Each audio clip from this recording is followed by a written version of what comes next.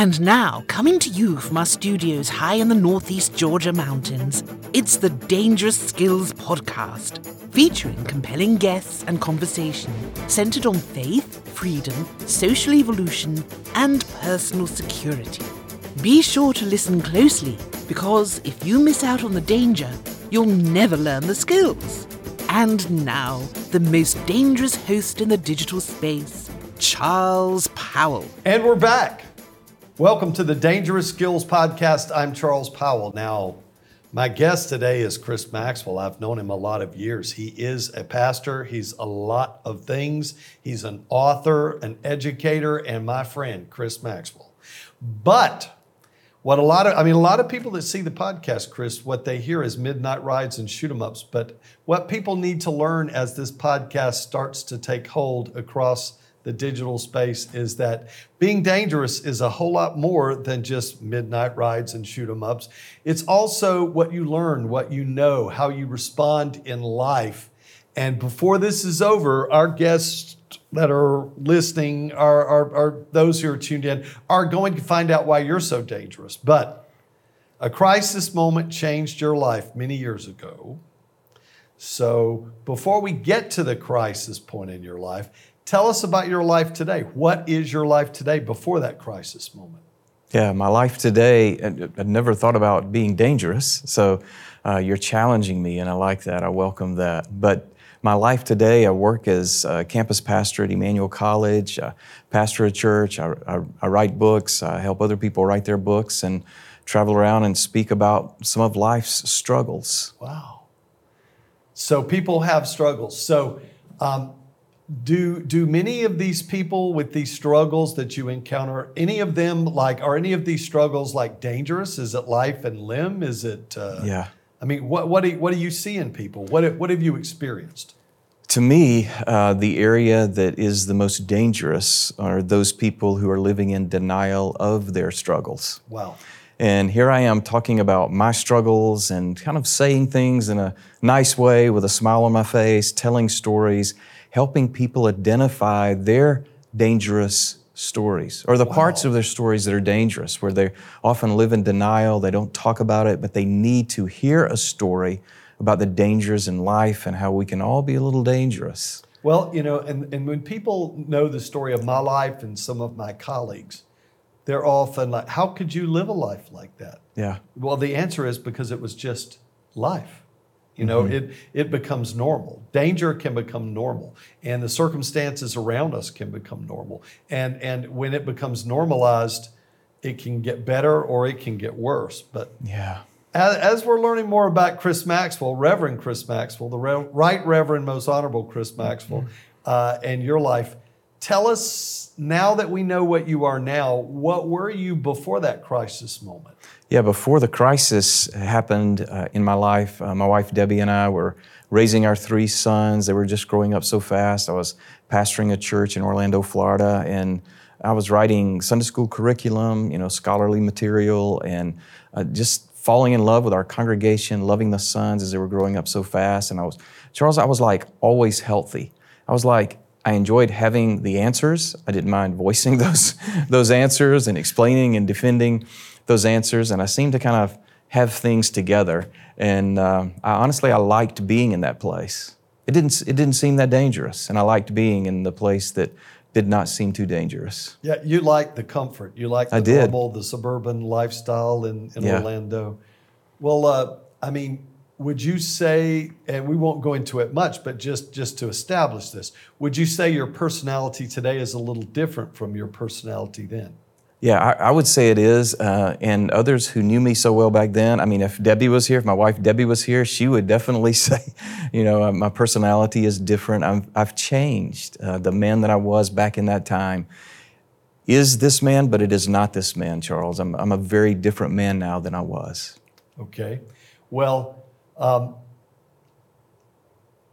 this is the important moment. This is the important moment of our discussion, when you take a minute and you tell us about that crisis. What happened the day your life changed? March 1996. Healthy Chris, scholar Chris, everything going through the routine of the normal.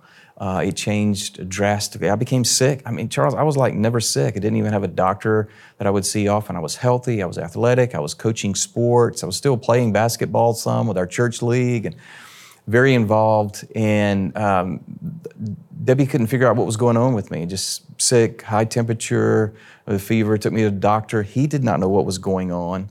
And then I continued becoming worse. Now, a lot of times as preachers, we say things that don't make sense.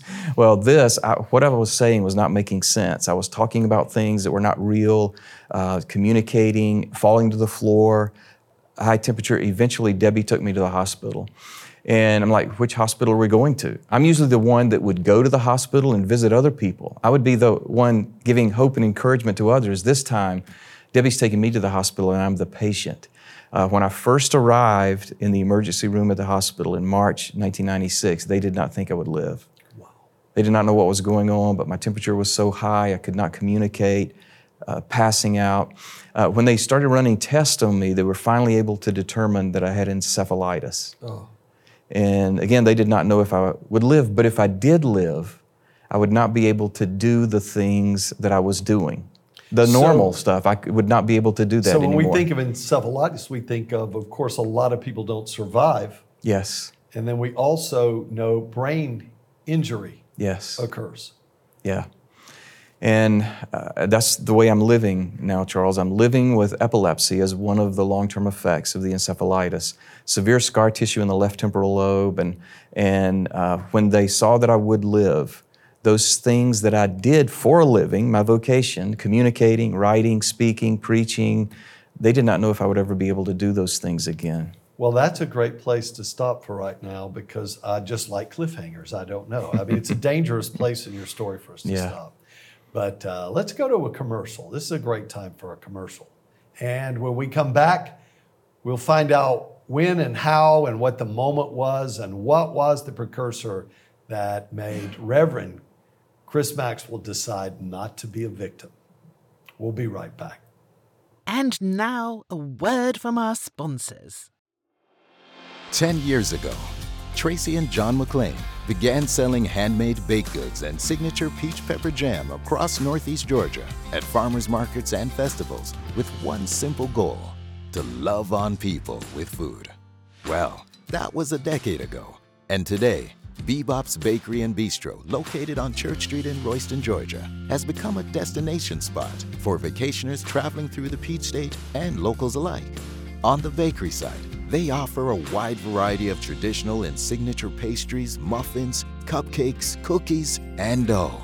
The last time I encountered red velvet carrot and cheesecake this good, it came from one of my favorite bakeries in Brooklyn Heights, New York. And yes, they do take special orders.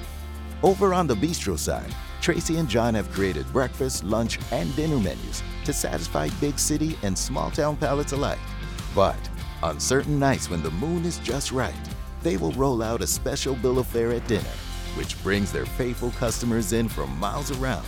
And do you want to know the reason why? Because 10 years later, the McClains are still loving on people with food. And we're back from our commercial. Our guest today on the Dangerous Skills podcast is none other than Reverend Chris Maxwell. And when we left him, he was in a very dangerous place in his life, the most dangerous place he had ever been.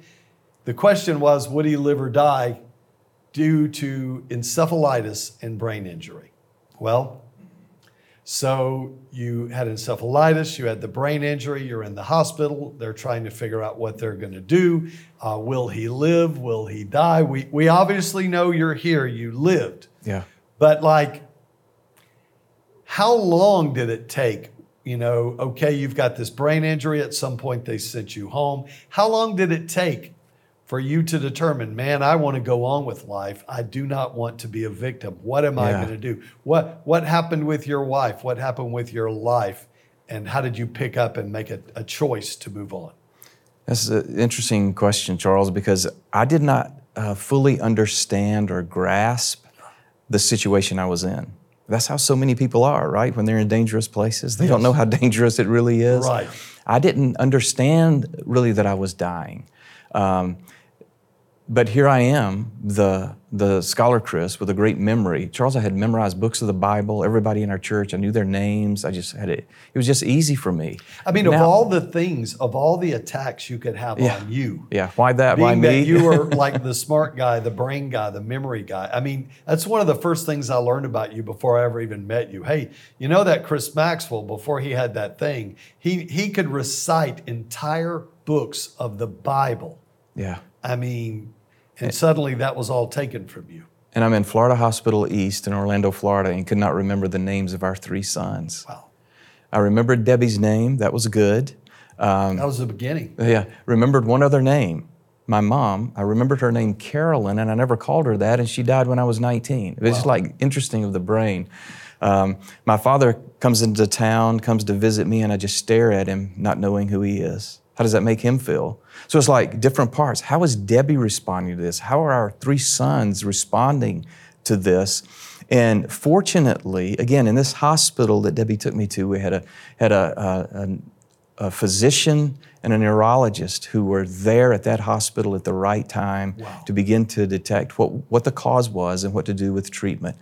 But your question really is pointing to kind of what I'm avoiding now. You're asking about me. I'm talking about them. That's more convenient. Don't avoid the question. Don't avoid the danger. Yeah. If you never get past the danger, you'll never get the skills. Yeah. And I just want to keep talking about them. But the dangerous place I was in, Charles, I'm in a hospital room by myself and slowly beginning to grasp what I can't grasp, slowly beginning to understand that I don't understand things that I could formerly understand and grasp. I was journaling in the hospital room, writing by hand, didn't spell them correctly because I was, at that time, I was not able to write or communicate, didn't know how to spell, but I was journaling, and the best example I can use, Charles, it was like the Psalms. Honest confessions, full of questions. Some people say, well, you should never ask God why. My response to that is why? Because in that dangerous place, the why that I was asking, didn't fully understand the where that I was or the who that I was becoming, but the why I was asking was part of my therapy of adjusting and adapting to this new me in that dangerous place and getting to know this person that I had never been and did not want to be. And sometimes I still wish I was not. Wow. But I had to come to terms with that in journaling, prayerful, poetic journaling in a hospital room where I could hardly spell. That helped me continue the life of living. Well, now that's a really good introduction to the next part. So what were your years of rehabilitation like, and when did you start writing actual books? Because we first met over a book. Right. I can remember when I tried to begin writing again and reading again. I can remember the first book that I read or tried to read as I had to learn to read again. And then writing, one of the editor friends that I had written devotions and curriculum for many years, he gave me the first assignment post-illness. And he said it was terrible. But at least he gave me a chance. And the danger really is when someone doesn't give us a chance or we don't give ourselves a chance. He gave me a chance, and I learned to write again by writing. Wow. I learned to read again by reading. I learned to preach again by preaching. I mean, think about our church leadership team. They were afraid for me to go back on the pulpit because what is the pastor going to say? Yeah. My neurologist encouraged them, give him a chance. You learn by doing. You learn to write by writing. You learn to speak by speaking. And what a wonderful congregation we had, Charles. They gave me the microphone again. It was scary, but I had editors that would give me a chance to write again. And I learned to write. One of the editors said the scholar Chris became the poet. Yes. With severe brain damage in the left temporal lobe, the rest of the brain has to do extra work to compensate for the damage. And so everything is like a poem to me. It twists and it turns and it goes in so many different directions. And you've seen me in those weak moments where is he going to have a seizure? Is he going to remember a word? Right. We're filming him. Is he going to remember a name? But I'm just like in this ongoing search of hope in the middle of the uncertainty and the confusion. It's a great phrase.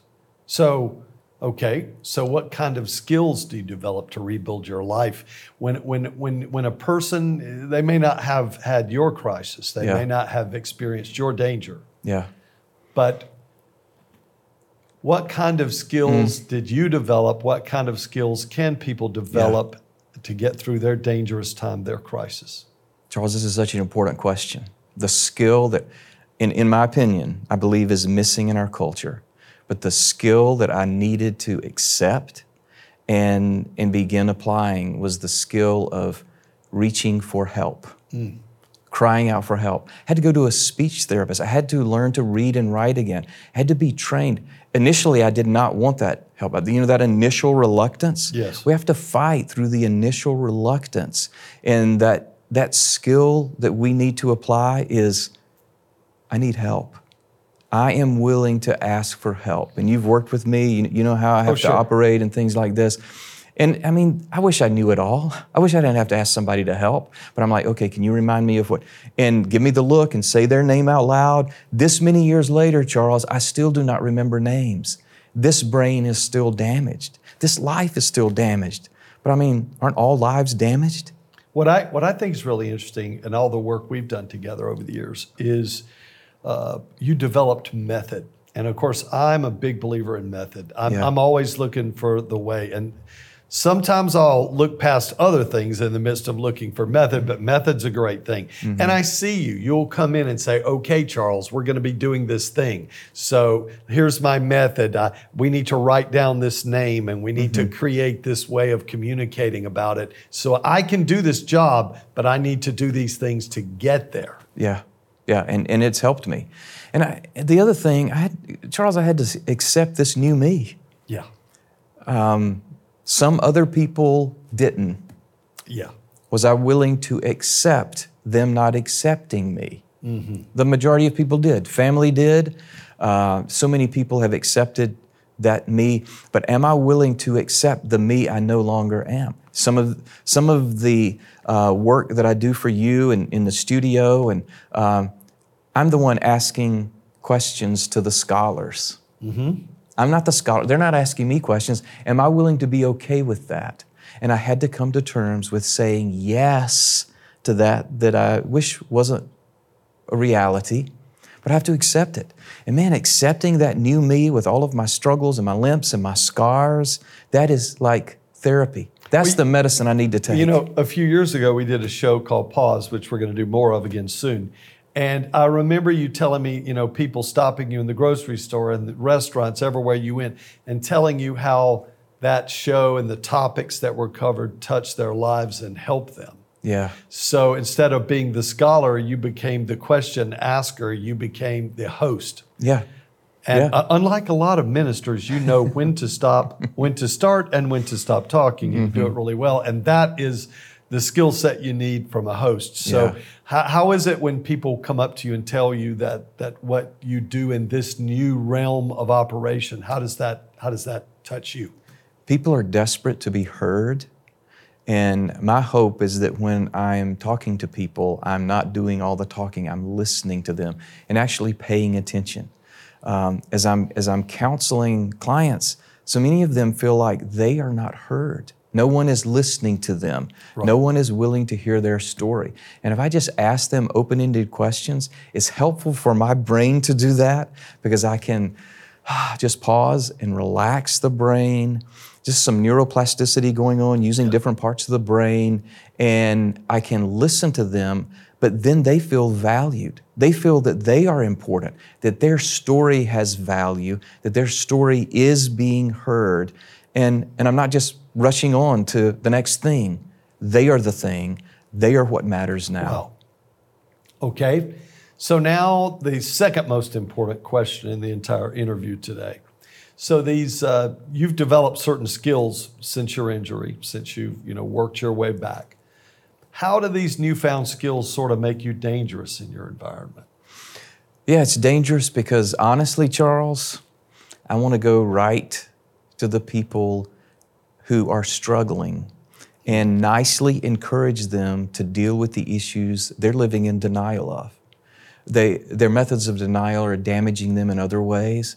And I want to be like, You know those times when you're driving down the road and all of a sudden you have to stop because the traffic's bad, or the cops, there's been an accident or something's happening and you have to stop. I want to be that one that interrupts their lives. Yeah. And that's dangerous, Pastor Chris. I don't want to go there. There's a part of you that feels like you do not want to, but the deeper part of you is desperate to go to that place. Wow. It is the dangerous place, but Charles, the dangerous place is the place of healing. Yes. The dangerous place turns away from the denial, and you're willing to, I like to say it, face it and let God grace it. Other ways that we can word it, instead of living in denial, let's deal with the deeper issues of our pain. Not the surface stuff that we always talk about, that initial stuff, and not just, my name's Chris Maxwell, I have epilepsy. I travel all over and speak that. What is the real issue? I'm Chris Maxwell and I have to accept this me. Yes. That I never wanted to be. And so as I'm talking to other people, I want them to meet themselves in that place, to look in the mirror and say, all right, this is who I am. I'm made in the image of God, even with my limps and my scars and my struggles.